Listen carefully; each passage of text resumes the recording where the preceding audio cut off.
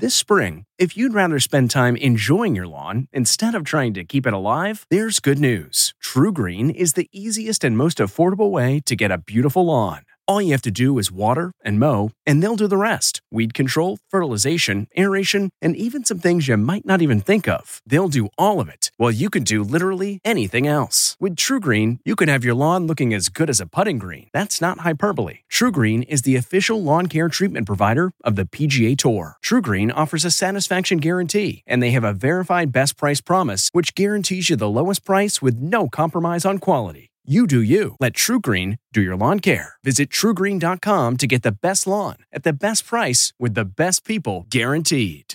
This episode is brought in part to you by Audible, your go-to destination for thrilling audio entertainment. Whether you're looking for a hair-raising experience to enjoy while you're on the move or eager to dive into sinister and shocking tales, Audible has an exclusive collection of thrillers from best-selling authors that will keep you on the edge of your seat.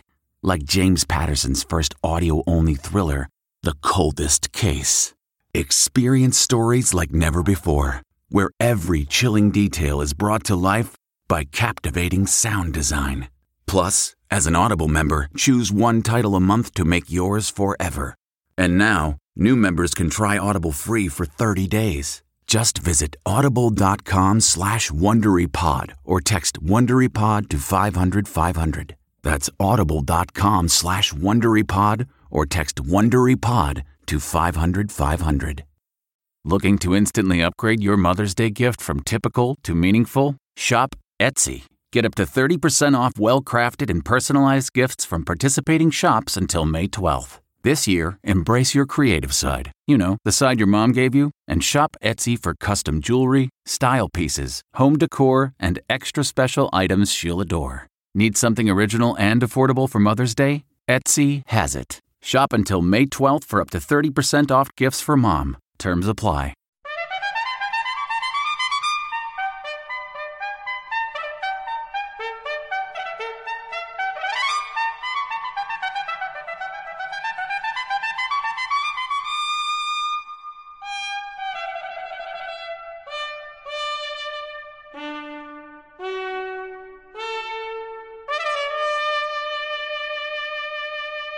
Good morning. I'm Jane Pauley, and this is Sunday Morning.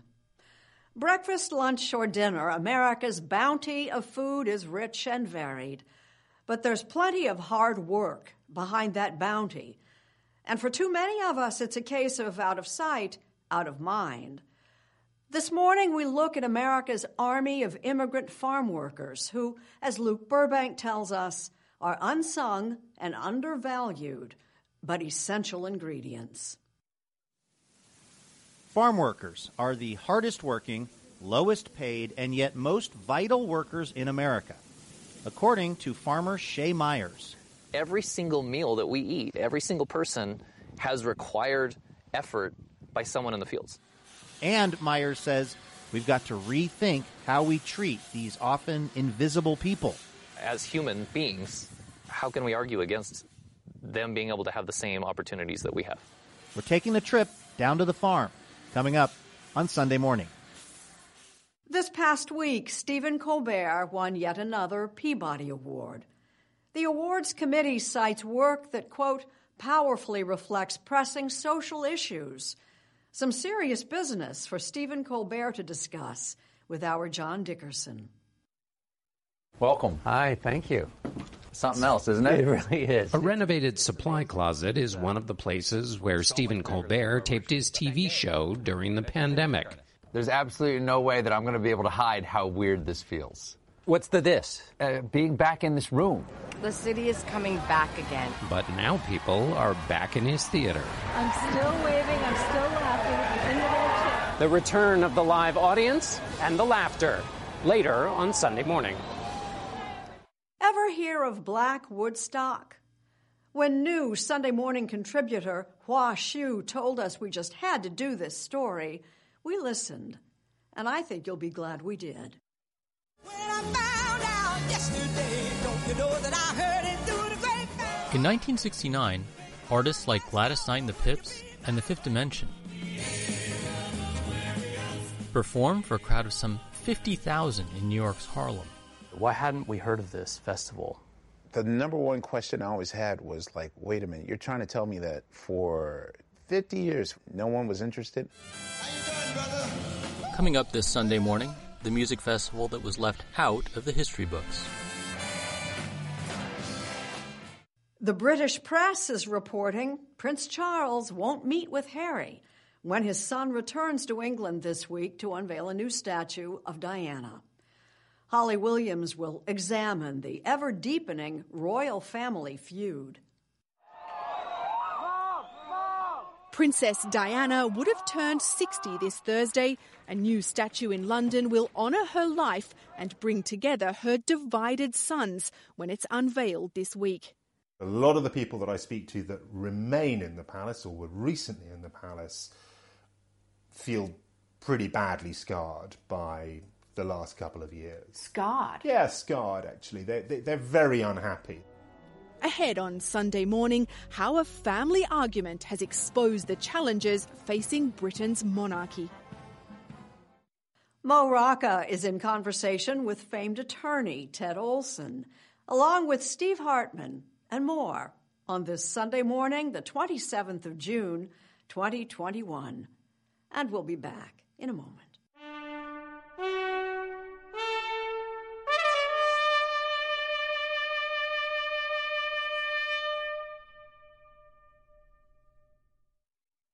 Once again, the farmers of America are facing a summer of labor shortages, even as thousands of farm workers are refused entry into this country.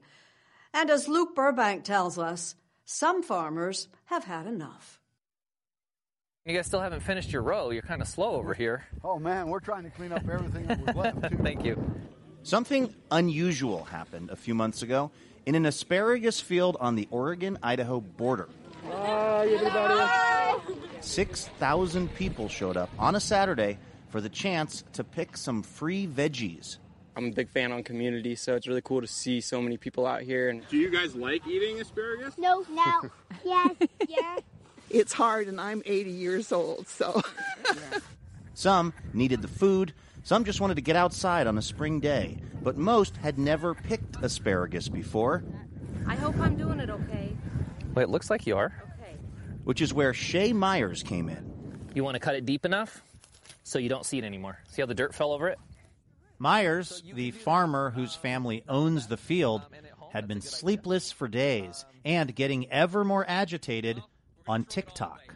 I need this video to go out and for people to see it and understand the ramifications of what's going on at the border and the lack of labor that we have in this country.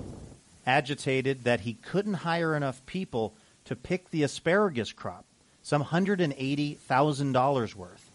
So instead of throwing it away, he gave it away and created a viral moment. I put it out there with the idea, I think we thought we'd have 500 or 600 people come. We never thought, 6,000 wasn't even in the realm of reality. Myers says that one day cost him and his family their entire asparagus profit for the year. But that's what can happen when you're reliant on an increasingly scarce labor force coming in from Mexico. Farm laborers are so critical to our actual life on a daily basis. I mean, they're picking the food that's on your dinner table. That day in April, Shay's workers from Mexico were stuck at the border because of a holdup with their visas. The H-2A guest worker program gives agricultural workers temporary visas to come from abroad if farmers can't find enough domestic workers. In case you were wondering, Myers' farm pays around $16 an hour for farm work. It's hard work. And culturally, as a nation, we look down, I think, on field workers and the type of work that's done in the field for some reason. And so it's a catch-22. Myers and farmers across America are grappling with the fact that it's almost impossible to grow fruits and vegetables without farm workers. Myers is a third-generation farmer. His grandfather started the farm in eastern Oregon with a single borrowed tractor and some rented farmland after returning from the Korean War. Nearly 50 years later, Owyhee Produce, as the company is now known, runs a state-of-the-art operation. How many onions do you guys produce in a year? We will produce about 2 million 50-pound bags per year. 2 million bags? 2 million bags. Something in the 200 million onion range, I guess, if we're going to do on an onion basis. That's a lot of onions. And every single one of those onions is photographed by this $3 million machine, operated by the steady hand of Eliana Ramirez, who does QC, or quality control, for the farm. She got her start in the field. I remember I was planting onions, and one of my friends calls me, and she's like, hey, there's a one position open for QC. Do you think you can do it? And I was like, I don't know, because my English is not that good. Myers convinced Ramirez that she could do it, and even gave her time off to complete a college degree while she was working. They're giving me some opportunities that actually I never had in other jobs. They see the qualities that I have before actually discovering by myself. Myers says he feels it's important that agricultural workers have something to work towards. As an employer, I want people to have a future, and I got to know that they have a future, because it's not very rewarding to do your job, weeding in the fields or cutting asparagus or pitching watermelons or whatever they might be doing, and consider or think that they have nowhere to go from there. What time did you come out the field this morning? 6 o'clock. Back in 1960, when Edward R. Murrow documented the plight of farm workers in the documentary Harvest of Shame. These are the forgotten people, the underprotected, the undereducated, the underclothed, the underfed. We should like you to meet some of your fellow citizens who harvest the food for the best-fed nation on earth. Migrant workers followed the harvest. What do you want most for your children, Mrs. Dobie? Well, I'd like for them to have a career, whatever they'd want to be. These days, Murrow's migrant workers have mostly moved up the economic ladder, leaving agriculture to immigrant workers, with some agricultural economists estimating that in order to get Americans to work in the field, farmers would have to pay something like $23 an hour. People who are like eating their breakfast right now, what are the chances that, vegetable that they're having was picked by somebody who isn't legally documented in this country? 90% probably. I mean, it's the majority. If it's not an H-2A program, the majority of the people doing the work are likely undocumented. I think most people would agree with me that it doesn't make sense that we depend on a workforce who can't even remain here legally. It's not easy for the farmers. It's not easy for the workers. It's far from ideal. Diane Charlton is an agricultural economist at Montana State University who's studied immigration and agriculture. There is currently a bill in Congress to try to reform the H-2A program to make it easier for producers to use that program, to provide a path to citizenship for those who participate in the program. Unfortunately, there have not been better solutions for many decades. But reforming H-2A wouldn't actually help undocumented farm workers, which Myers says are the majority and are not actually legally permitted to work in the United States. As human beings, how can we argue against them being able to have the same opportunities that we have? For Myers, a self-described staunch conservative, one of the first changes he'd make would be to give immigrant, undocumented workers a path to citizenship. They came here with a dream. They came here to make a difference for their family. They came here to improve their lives. They put food on everyone's table. They should have a way, a path to citizenship. There's no question that they should have a path to citizenship. The simple fact is that a lot of the food that we eat in this country is picked by people who are often invisible to us. People like Maricela, who we caught up with while she was picking asparagus. And she had a message for the people watching this story. Pues nada más que no sean racistas con nosotros. Well, nothing more than don't be racist towards us. If you'd like to come here, we can teach you to cut asparagus. Nothing more. We just want to come here and work.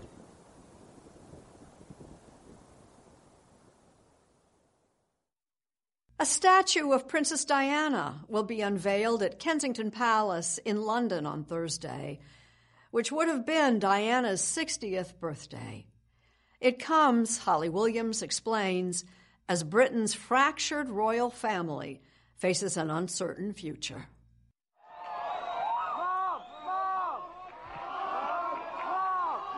The new statue of Princess Diana will honour a woman whose charisma, compassion and rebellious streak revolutionised royal affairs.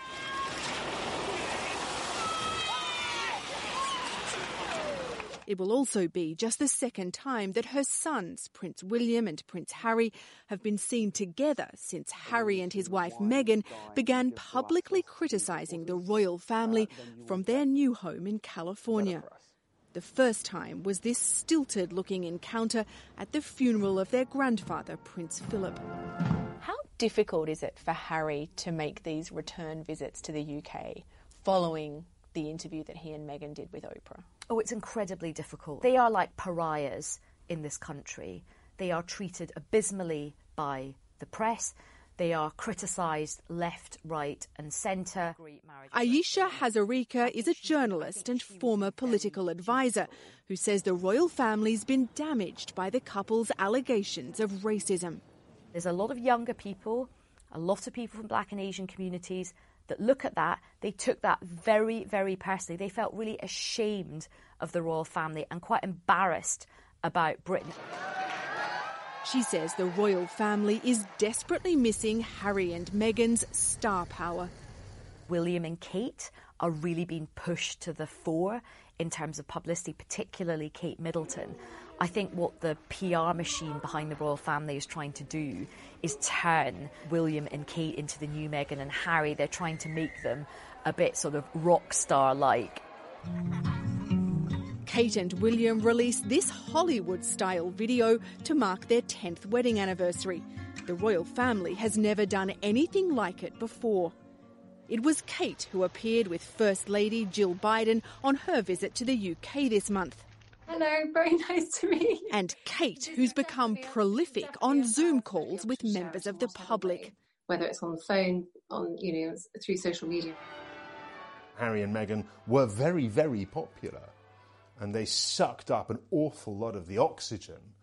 And so with them off the scene, there is simply more attention paid to William and Kate.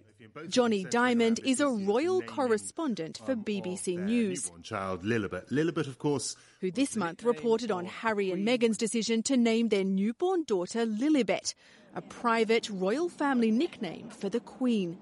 The couple said the Queen supported it, but were publicly humiliated when a palace source told Diamond she hadn't been asked. When I first reported on it, I said that is a mark of great love and respect. Then I was told a slightly different story from the palace. It has not made people feel any better, I think, on either side of the Atlantic. While the vast majority of British citizens still support the monarchy, younger people are much more sympathetic to Harry and Meghan. But even more strikingly, over 40% of those aged 18 to 24 now say they'd prefer an elected head of state, according to a recent poll. I'm pretty agnostic about the royals. I appreciate some people love them and they're here, but I don't personally see the need for them or think Britain would be a lesser country without them. Jane Wilson is one of the Queen's subjects who says she could do without her. She's also a public relations guru. We asked her to analyse the new video. It was like an ad for an insurance company or some country living company. Do you think it was at least in part explicitly done to kind of counter the narrative pushed by Harry and Meghan? I think almost certainly. I think it started a sort of soft power charm offensive for the family, for Kate and Wills in particular. A family argument has exposed the challenges faced by a 1,000-year-old institution in the modern world. I don't think there's any doubt that there is debate in the palace about the future of the monarchy. And are they worried? I don't know if they're worried. They know they have no God-given right to survive. They know that they are here with the forbearance and with the support of the British people.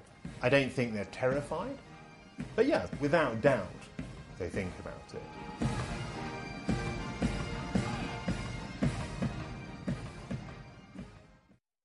We really need new phones. T-Mobile will cover the cost of 4 amazing new iPhone 15s, and each line is only $25 a month. New iPhone 15s? It's better over here. Only at T-Mobile, get 4 iPhone 15s on us and 4 lines for $25 per line per month with eligible trade-in when you switch.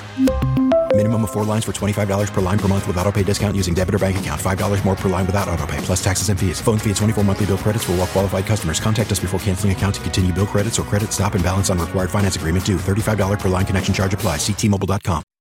Steve Hartman this morning has a story of something lost and something found. She's got one.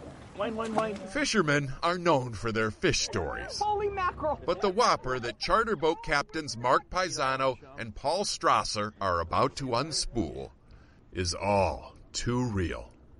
That story, it just really throws a loop at me. It was catastrophic. Imagining what she went through that day is unspeakable, really. 35 years ago, Paul and Mark were piloting a charter back from Catalina Island off the California coast when they came across a capsized boat and an orange life vest bobbing in the waves. Mark jumped in and pulled out 9-year-old Desiree Rodriguez, the only survivor. Her mother, father, sister, aunt, and uncle all perished. Desiree had been in the water 20 hours. It was against all odds that she was still coherent and alive. This was the last time Paul and Mark ever saw little Desiree, and they've always wondered about her. Okay. Which is why a podcaster named Phil Friedman invited the men on his show. Mark Paisano. Hi. Along with a surprise guest. I'm going to let her introduce herself to you. I'm Desiree. The brims of their ball caps weren't nearly wide enough to hide the joy. 35 years not nearly long enough to erase the bond. I'm so happy. When I connected with them, they brought a lot of closure. Since then, they have stayed in touch. And not long ago, Paul and Mark invited Desiree, the aunt who raised her, and the rest of her family to take a little trip. It was Desiree's first time back on the ocean, a journey that would bring her full circle. This is basically the area right here. Right back to where it all happened. I'm kind of glad we can kind of come together today and kind of heal. The bodies of her father, sister, and uncle were never recovered. This was their first memorial, a commemoration of the family she lost, but also a celebration of the guardian angels she gained. Right, yeah. And that's how I feel. I hope to know you guys forever. You know, everybody says God works in mysterious ways. I feel like, let's find you.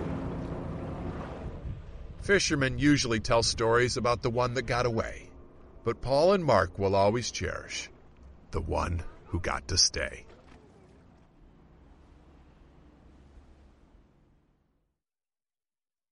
Audience, he's all yours now. It's Sunday morning on CBS. Here again is Jane Pauley. Stephen Colbert back at it, pursuing the serious business of being funny in front of a live studio audience. Quite a switch from those months when The Late Show with Stephen Colbert was pretty much a family affair. He's chatting with fan and friend John Dickerson. Tell me about June 14th. Nervous? Yeah, very nervous. I was nervous, not necessarily that I would forget how to perform in front of an audience, but a little bit.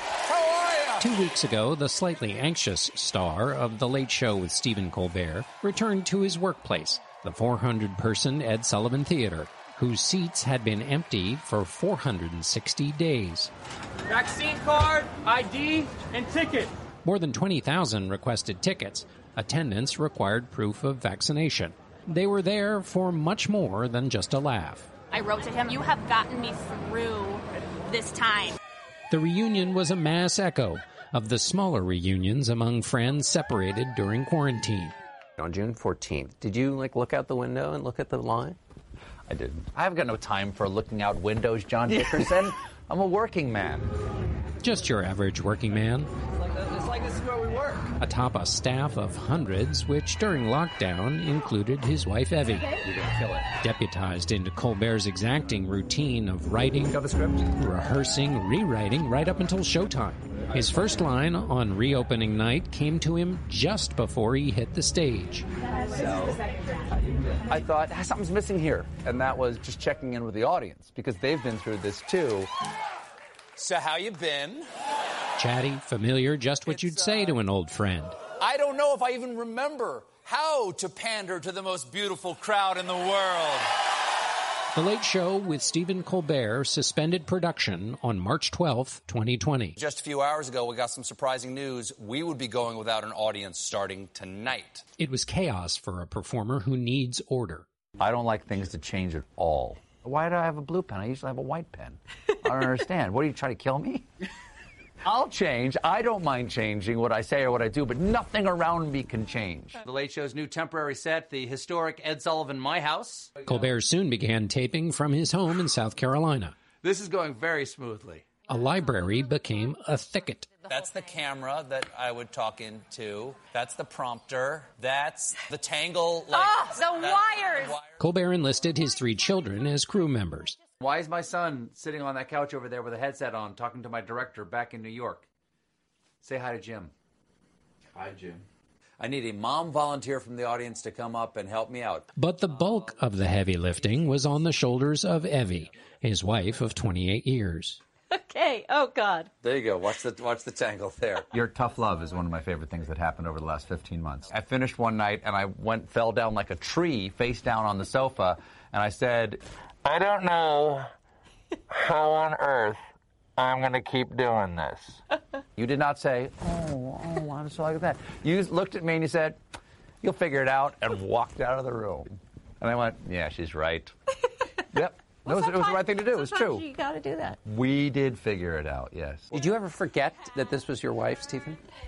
Probably. No, I never forgot. There were a few times. What did I do? Well, you'd be like, this isn't working. And I'm like, oh, did I snap don't at you? really work here. I kind of work here, so don't yell at me.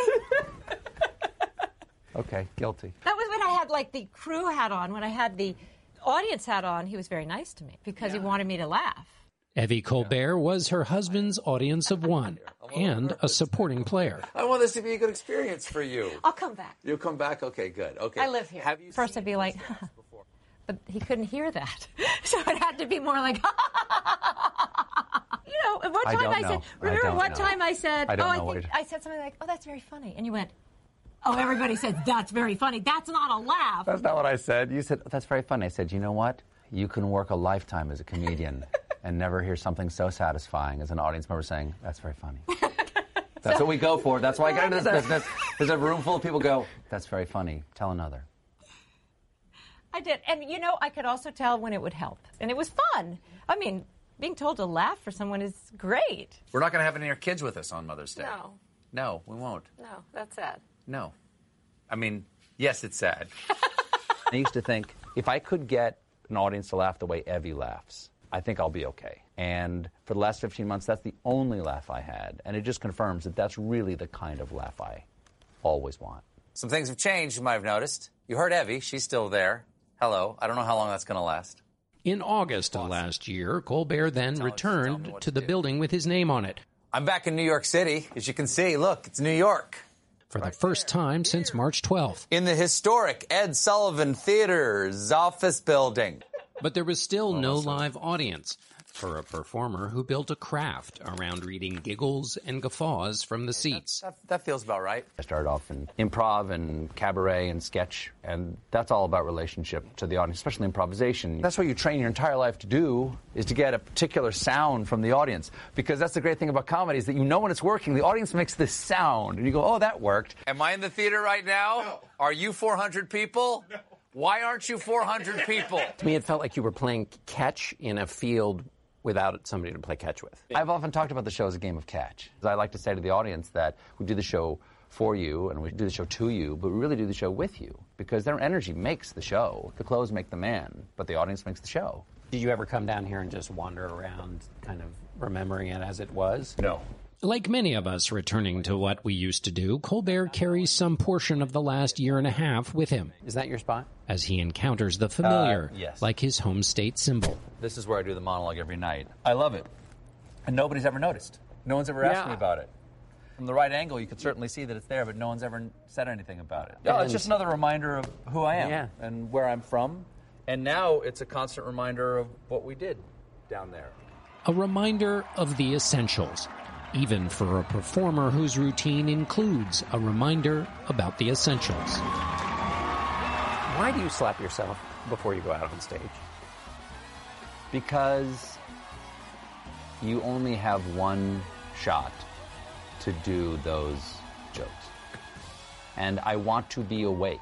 I slap myself in the face twice, and my own rule for myself is that I have to slap myself hard enough that I regret having done it. And that means I actually didn't hold back. And then I'm awake, and I say to myself, don't blow this opportunity. You want to go do these jokes. You actually really like these guests. Act like it.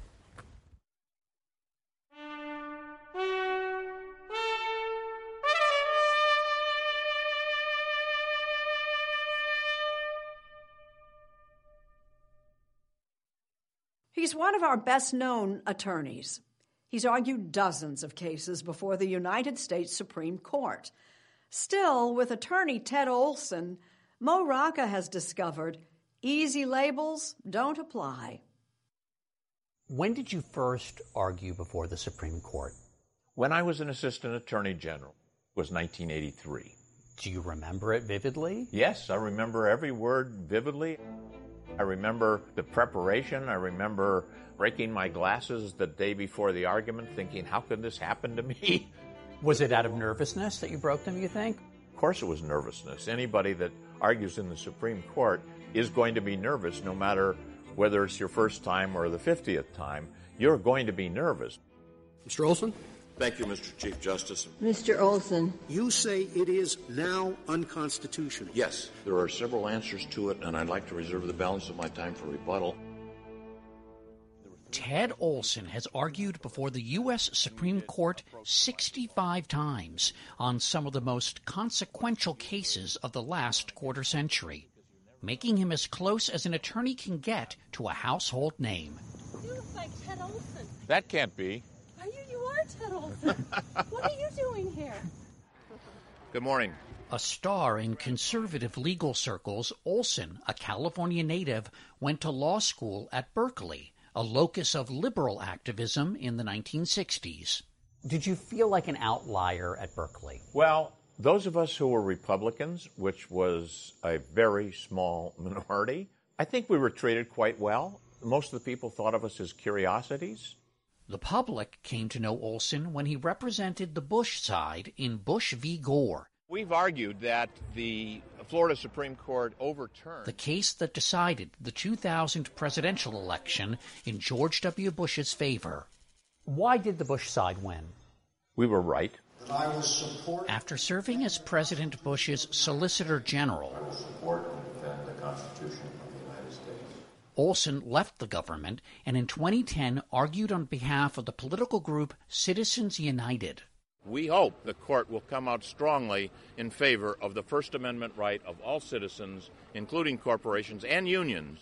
In its ruling, the court struck down limits on political spending, and the group's name became shorthand for outrage about big money in politics.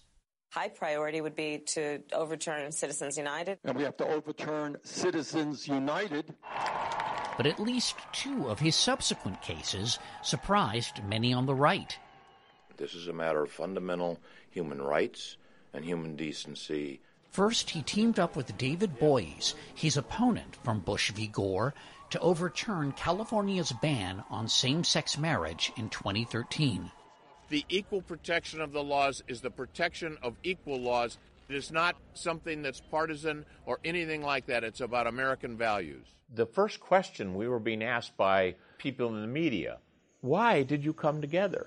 And that gave us the opportunity to explain what was wrong with this discrimination. And in 2019, in the so-called Dreamers case, he represented a group of immigrants brought to the United States illegally as children and now threatened with deportation.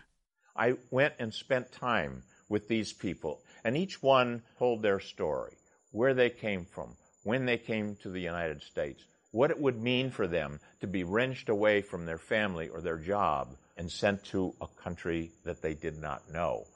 And I felt very keenly the stories of these individuals, and I thought, I have got to win this case.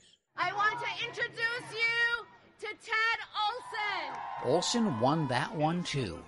But his involvement in the Dreamers case added to the speculation that the Republican stalwart was going soft. A lot of people like to say, I had influence on him as a Democrat or as a liberal-thinking person. In 2002, Olson met Lady Booth, an attorney from Kentucky, and his political opposite. The person fixing me up with him said, no, he was one of the attorneys in Bush versus Gore. He's brilliant. I put the tapes in the VHS tapes out of my closet, and oh my gosh, he was representing Bush, not Gore. You had that trial taped. I did. Yeah. Geek that I was. The couple's first date was just a few months after the September 11th attacks, which left Olson widowed. In the moments before the plane crashed, there were phone calls. Olson's then-wife, Barbara, a prominent conservative commentator, was on the plane that hit the Pentagon that day. Olson made 2 phone calls to her husband. She described how the hijackers, using knife-like instruments, herded the passengers to the back of the plane. Her last words to her husband, "What do I tell the pilot to do?" In the terrible weeks that followed, Olson turned to his mother for counsel.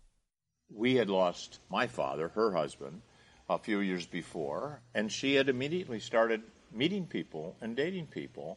And she took me aside and she said, Ted, it's time for you to get out and meet people, socialize. And she said, you're a young man. And I said, Mom, I'm 60 years old. And she said, I'm 80. I think that the best way of respecting the person that you loved and that you lost is to get out and live. And look how lucky I was. Ted and Lady married in 2006. They say their mixed marriage is proof that people are more than their party affiliation. She's got her own mind, and she's got more law degrees than I do. We can talk about some things, but I'm not going to try to persuade her of my point of view on anything, except maybe where we go on vacation or something.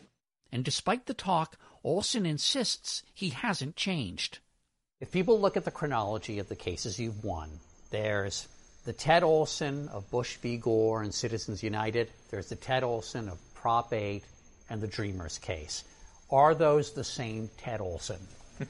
Well, Lady will tell you that it's all because of her. The good arguments and the good cases and the noble causes are because of Lady. But were you conservative then and conservative now? I would answer it one way. I think I've always been a conservative. People tend to want to put people in boxes, and people overdo the conservative or liberal thing. That's Steve. Now 80, Ted Olson says he's unlikely to argue another case in front of the Supreme Court, but he still believes that making a good argument is possible without being at each other's throats, something he learned back in college debate class. The idea of the analysis and trying to understand both sides of an issue and being persuasive on this side and then being persuasive on the other side. That really stretches a mental muscle, right? I think that's a very good thing for people to do. In today's world, people are so polarized, and there's not a lot of time spent trying to think the way the other side thinks or try to express what the other side is expressing and believing. I think it would probably be good for all of us. Thank you for listening. Please join us when our trumpet sounds again next Sunday morning.